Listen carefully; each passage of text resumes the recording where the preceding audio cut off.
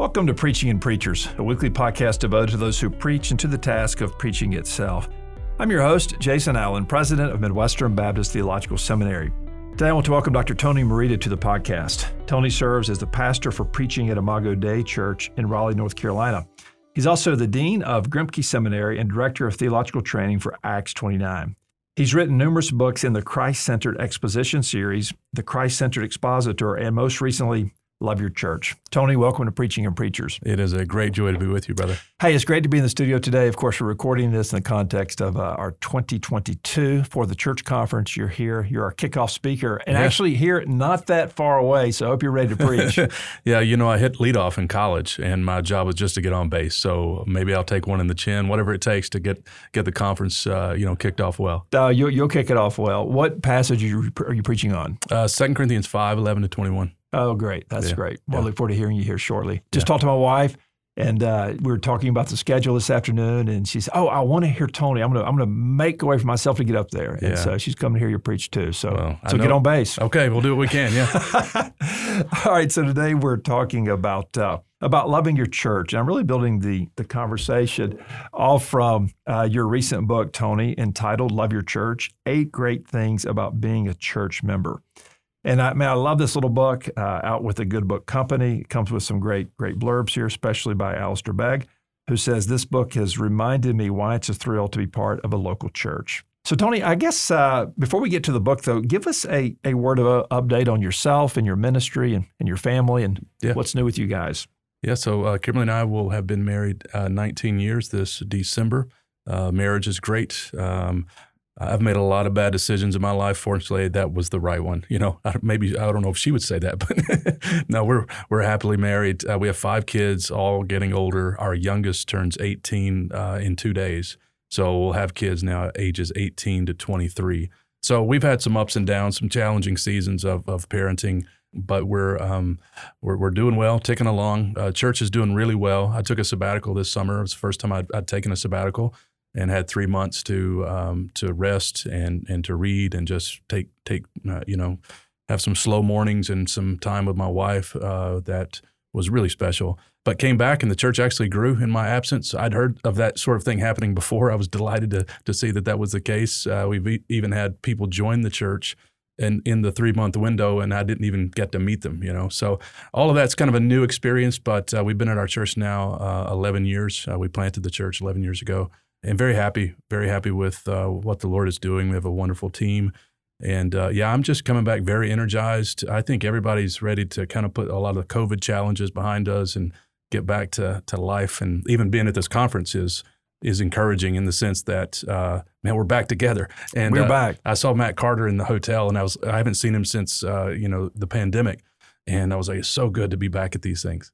I agree. And, I think I mentioned to you just before we started recording, we have 1,100 folks here. I mean, as long as the fire marshal doesn't come by, we're going to be in good shape. But we are beyond sold out. And so we're grateful to God for that. And I do think that does represent a broader desire to come together again. Absolutely. And we're grateful to be able to facilitate that. Hey, give us a word on your writing ministry. I just mentioned Love Your Church, which came out here recently. Anything else in the pipeline?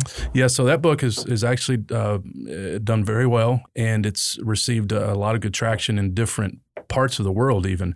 And so the Good Book Company has asked to do an entire series. We're doing a Love Your Church series. And so those 8 responsibilities / privileges that we write about will each be a book. And so we'll have 3 of them out in January. I wrote the one on the importance of the gathering.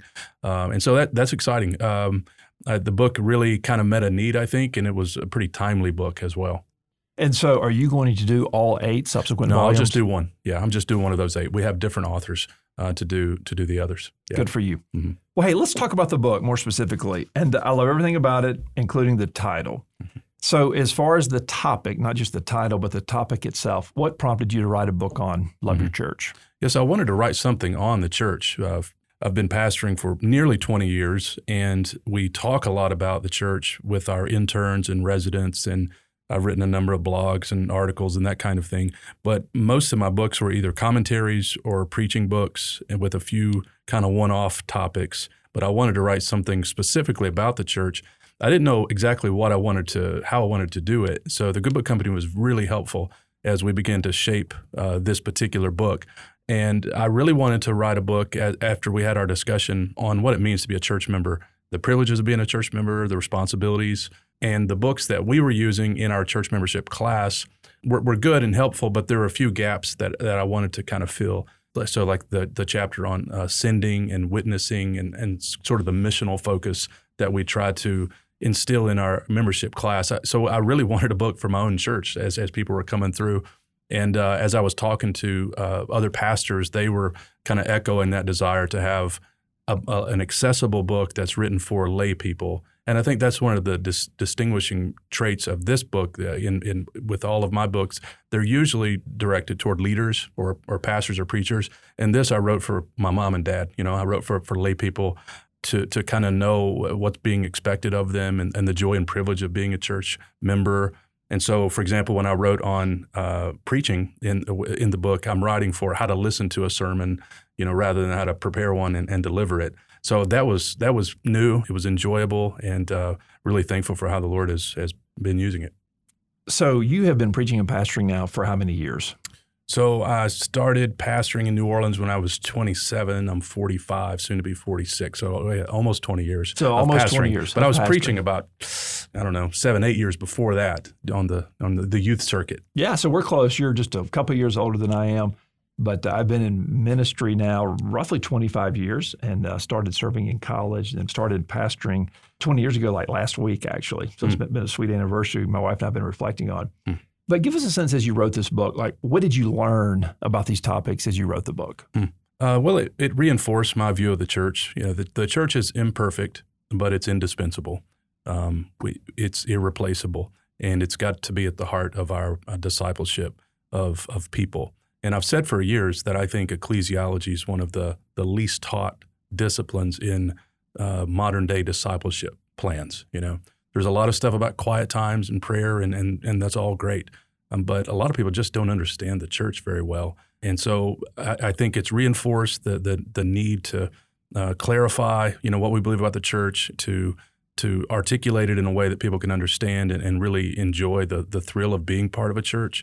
I enjoyed, again, writing for lay people and not leaders. That was a new kind of project for me, and I would like to write more books in that vein, I think.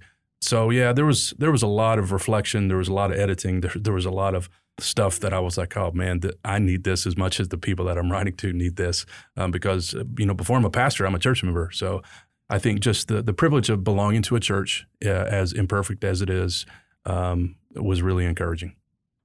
So you and I are about the same age as we just referenced.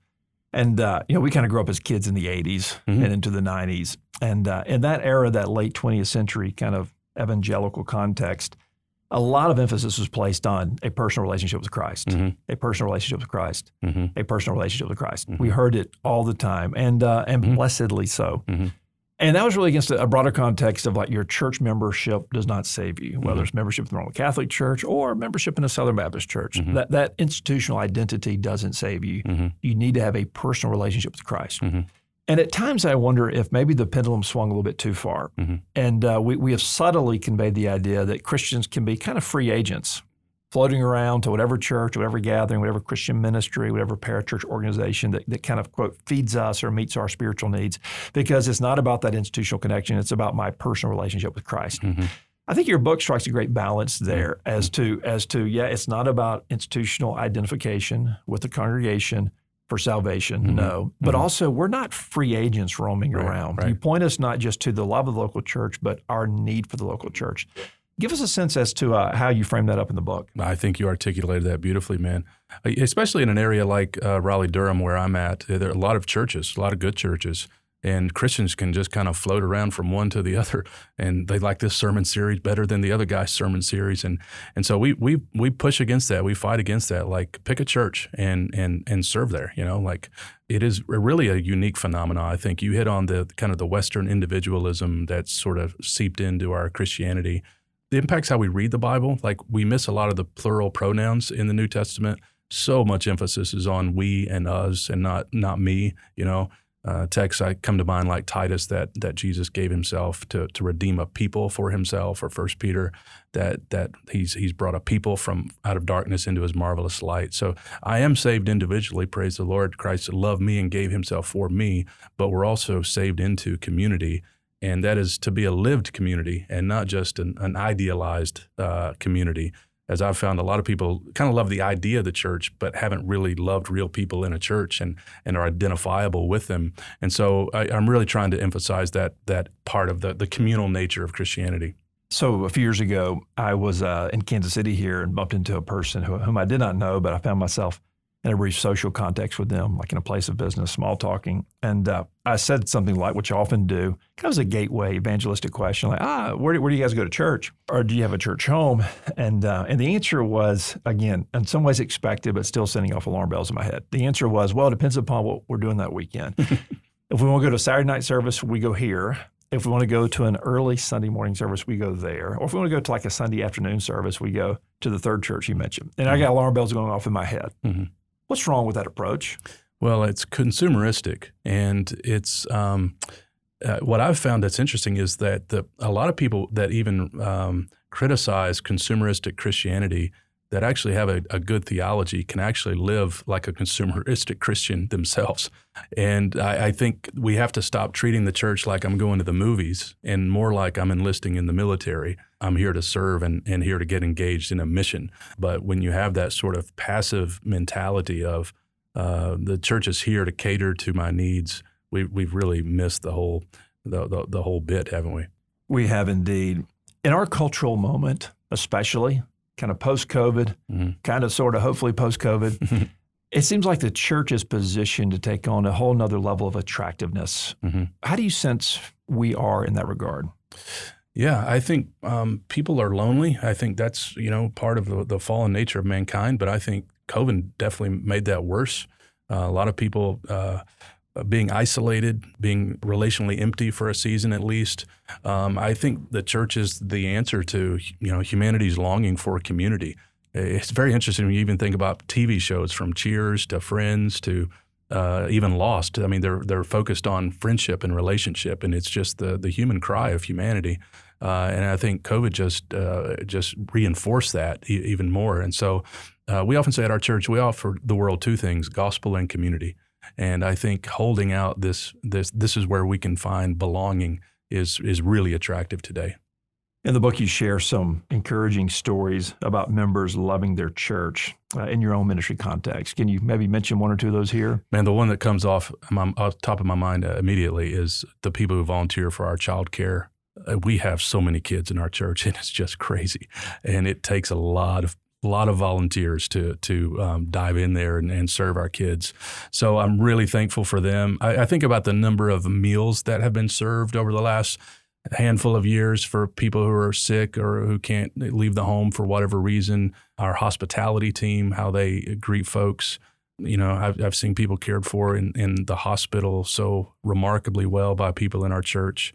Our church honored me with a 3-month sabbatical and then, gave me a ovation when I returned. I mean, just the feeling of honor that was really special. So yeah, I could go on it, but it's the stuff that's not celebrated, on social media, or stuff that it doesn't look sensational, but it's just faithful church membership, loving people in a local community, and it's beautiful to see. It's beautiful to hear in this conversation. So give us a sense for those listening who are pastors especially, and most of our listeners are pastors, local church ministers, seminary students. But for those who are serving in pastoral ministry in the local church context, what would you say to them about how they can equip their members to be more oriented towards the local church, more given to loving their church more? What would you say to them in addition to buy the book? How do pastors love their church more? Is that that question? Yeah. Well, sometimes it's hard, isn't it? Like to love, again, it's easy to love the idea of the church, but sometimes what about certain church members? That may be more difficult to do.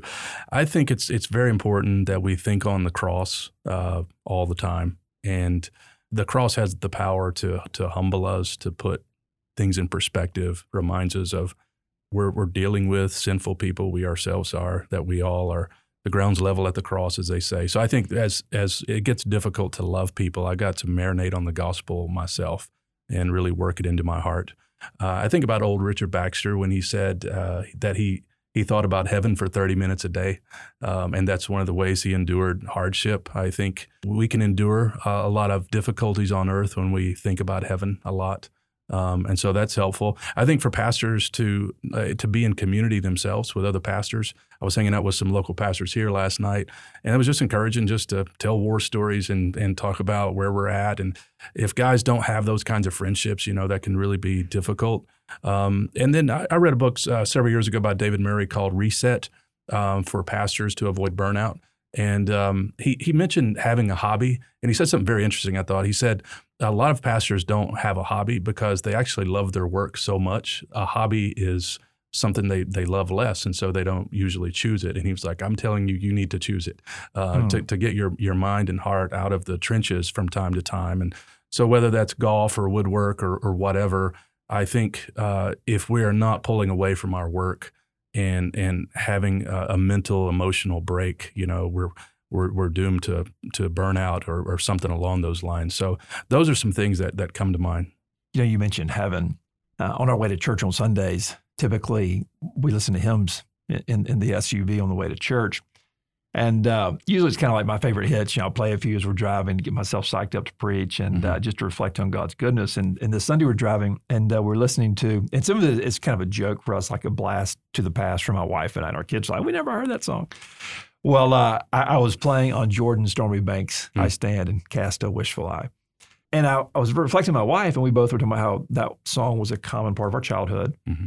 And I said, it's beyond the song itself. I find it stirring this morning because it's pointing me heavenward. Mm-hmm. And I feel like I don't get pointed heavenward enough these days in song. Mm. And some of it's because I suppose in 21st century America, we got a little touch of heaven, and I mean that lowercase h, with our own material gain. Mm-hmm. Some of it is because I think those gospel songs, which kind of a generation or two removed, that may seem folky or campy. Mm-hmm. But I wonder if there's a lack of heavenward focus in our worship, in our songs, and indeed in our conversations today. I think that's a great point. Yeah, I think you find a history of people singing those songs when they're suffering. When, as you said it, when we've got everything we need right now, what are we looking forward to? But the reality is, even wealthy, well-to-do people, I pastor a pretty diverse congregation, but a lot of people with a lot of stuff, they're still suffering. I mean, it's just not as visible, and pronounced, but the grief and the loss and the pain of fallenness is there and it's present. And so, we definitely need to keep that emphasis. We're preaching through Luke's gospel right now at our church, and it's interesting how many parables that Jesus tells that have a focus on heaven, the joy of heaven when a sinner repents, or how to use our money in light of the fact that heaven is coming and reward is coming. I think it's critical to have an eye there. Well, Tony, our time is just about gone, but maybe another question or two. What would you say to pastors to stimulate them to love their own church members more effectively? I think prayer is the thing that comes to mind first. Our elders meet once a month for an extended period of time early in the morning, and that is such a wonderful time, not just to intercede on behalf of our folks, but it really does warm my heart to our people. It reminds me of the needs that are in our congregation. And so I would say that. I would say in our preparation to remember that we're preparing sermons and preaching sermons to people that we're called to love. Brian Chappell in his Christ-Centered Preaching book says that early on in his preaching career, he had to write at the top of his page, love the people, as he was preaching, because you can have a tendency to just want to get through your material and not be expressing compassion and love as you're preaching. I think the importance of just being present with people is huge. I think also, interestingly, a way to love people well is actually to have a good organization and to have good structure, good administration, good systems, good ways to provide consistent care for people and not go willy-nilly out there, but actually have sort of an organized plan for shepherding. Tony, thank you for the conversation today, for joining me on Preaching and Preachers, and for your new book, Love Your Church, 8 Great Things About Being a Church Member, out with the Good Book Company, and a book I heartily recommend. Thank you, brother. And thank you. Thank you for all you're doing here too, brother. Thank you for being with us today and for listening to Preaching and Preachers. For more information, go to my website, jasonkallen.com. That's jasonkallen.com.